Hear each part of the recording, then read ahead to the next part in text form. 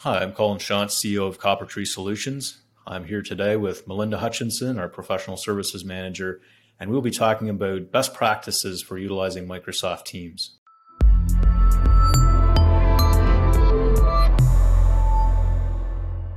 A lot of organizations have adopted Microsoft Teams over the last number of years. What are some of the things that people should be watching out for as they think about implementing Teams in their organization? Teams is really easy to adopt. And one of the mistakes a lot of organizations make is they allow it to be free for all. People get in there, they want to play with it, they start creating teams, they start creating channels. And before you know it, you just have this big mess on your hands. You've got data all over the place, you don't know where things are. So it needs to be implemented in a controlled way. And the best way to do that, there's two sides to this. One is you should always have an internal champion and somebody responsible for knowing when to create a team, what the company's goals are with the product, having an idea of what tools you're trying to consolidate into what place, what kind of work environment you're trying to create, what your team structures are, for example, within the organization. And I think the easiest way of getting people used to using the tool is to start with a single team, one large organizational team, especially for small, medium-sized businesses, where you can more organically learn how the tool works. And as you see needs to start peeling off different conversations, you do that in channels within teams, and then you can get fancier after that. So instead of just turning it on and setting people free to use it as they see fit, have a bit of a strategy and a plan going into it. Absolutely, especially when it comes to the actual data, like the actual documents themselves. So if you intend on using Teams to do a lot of document collaboration, every team has an associated SharePoint site. And so you don't want to have data across all these SharePoint sites. People leave the organization. You have orphan teams with information, vital information you've paid people to create, is sitting someplace where nobody can find it. So I think that's probably the biggest challenge that we've seen is just, there's a team created for every possible thing you could imagine. It's not manageable and it gets really messy, and after a while it just gets out of hand, and it requires a lot of time and a lot of energy to come together and clean that up. Absolutely. I mean, in some cases, you'll have an organization of 16 people and they have 10 teams. I'm challenged to see how that's possible, how a small organization would require that many teams. I mean, there may be exceptions, but in general, you probably want to start with one and then maybe have a channel, for specific teams.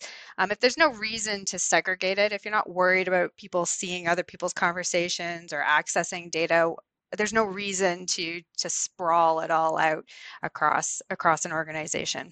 So what do you see as a good way to kind of segment the organization? Is it by department or by role, or how do you typically kind of lay out the teams? I think the most common one is by department, or sometimes even smaller subsections of teams. A lot of that has to do with how your organization works. You might have a committee, for example. Maybe you want to have departments, but then you have a marketing committee or a standards committee or a group of people that have a particular goal or agenda. Now, whether or not it requires its own team or whether or not you have a channel, and a channel is within a team, it's just a way of organizing conversations, really. You've mentioned the teams versus channels thing a few times. What's the difference? I assume you can assign permissions and people to channels as well as teams.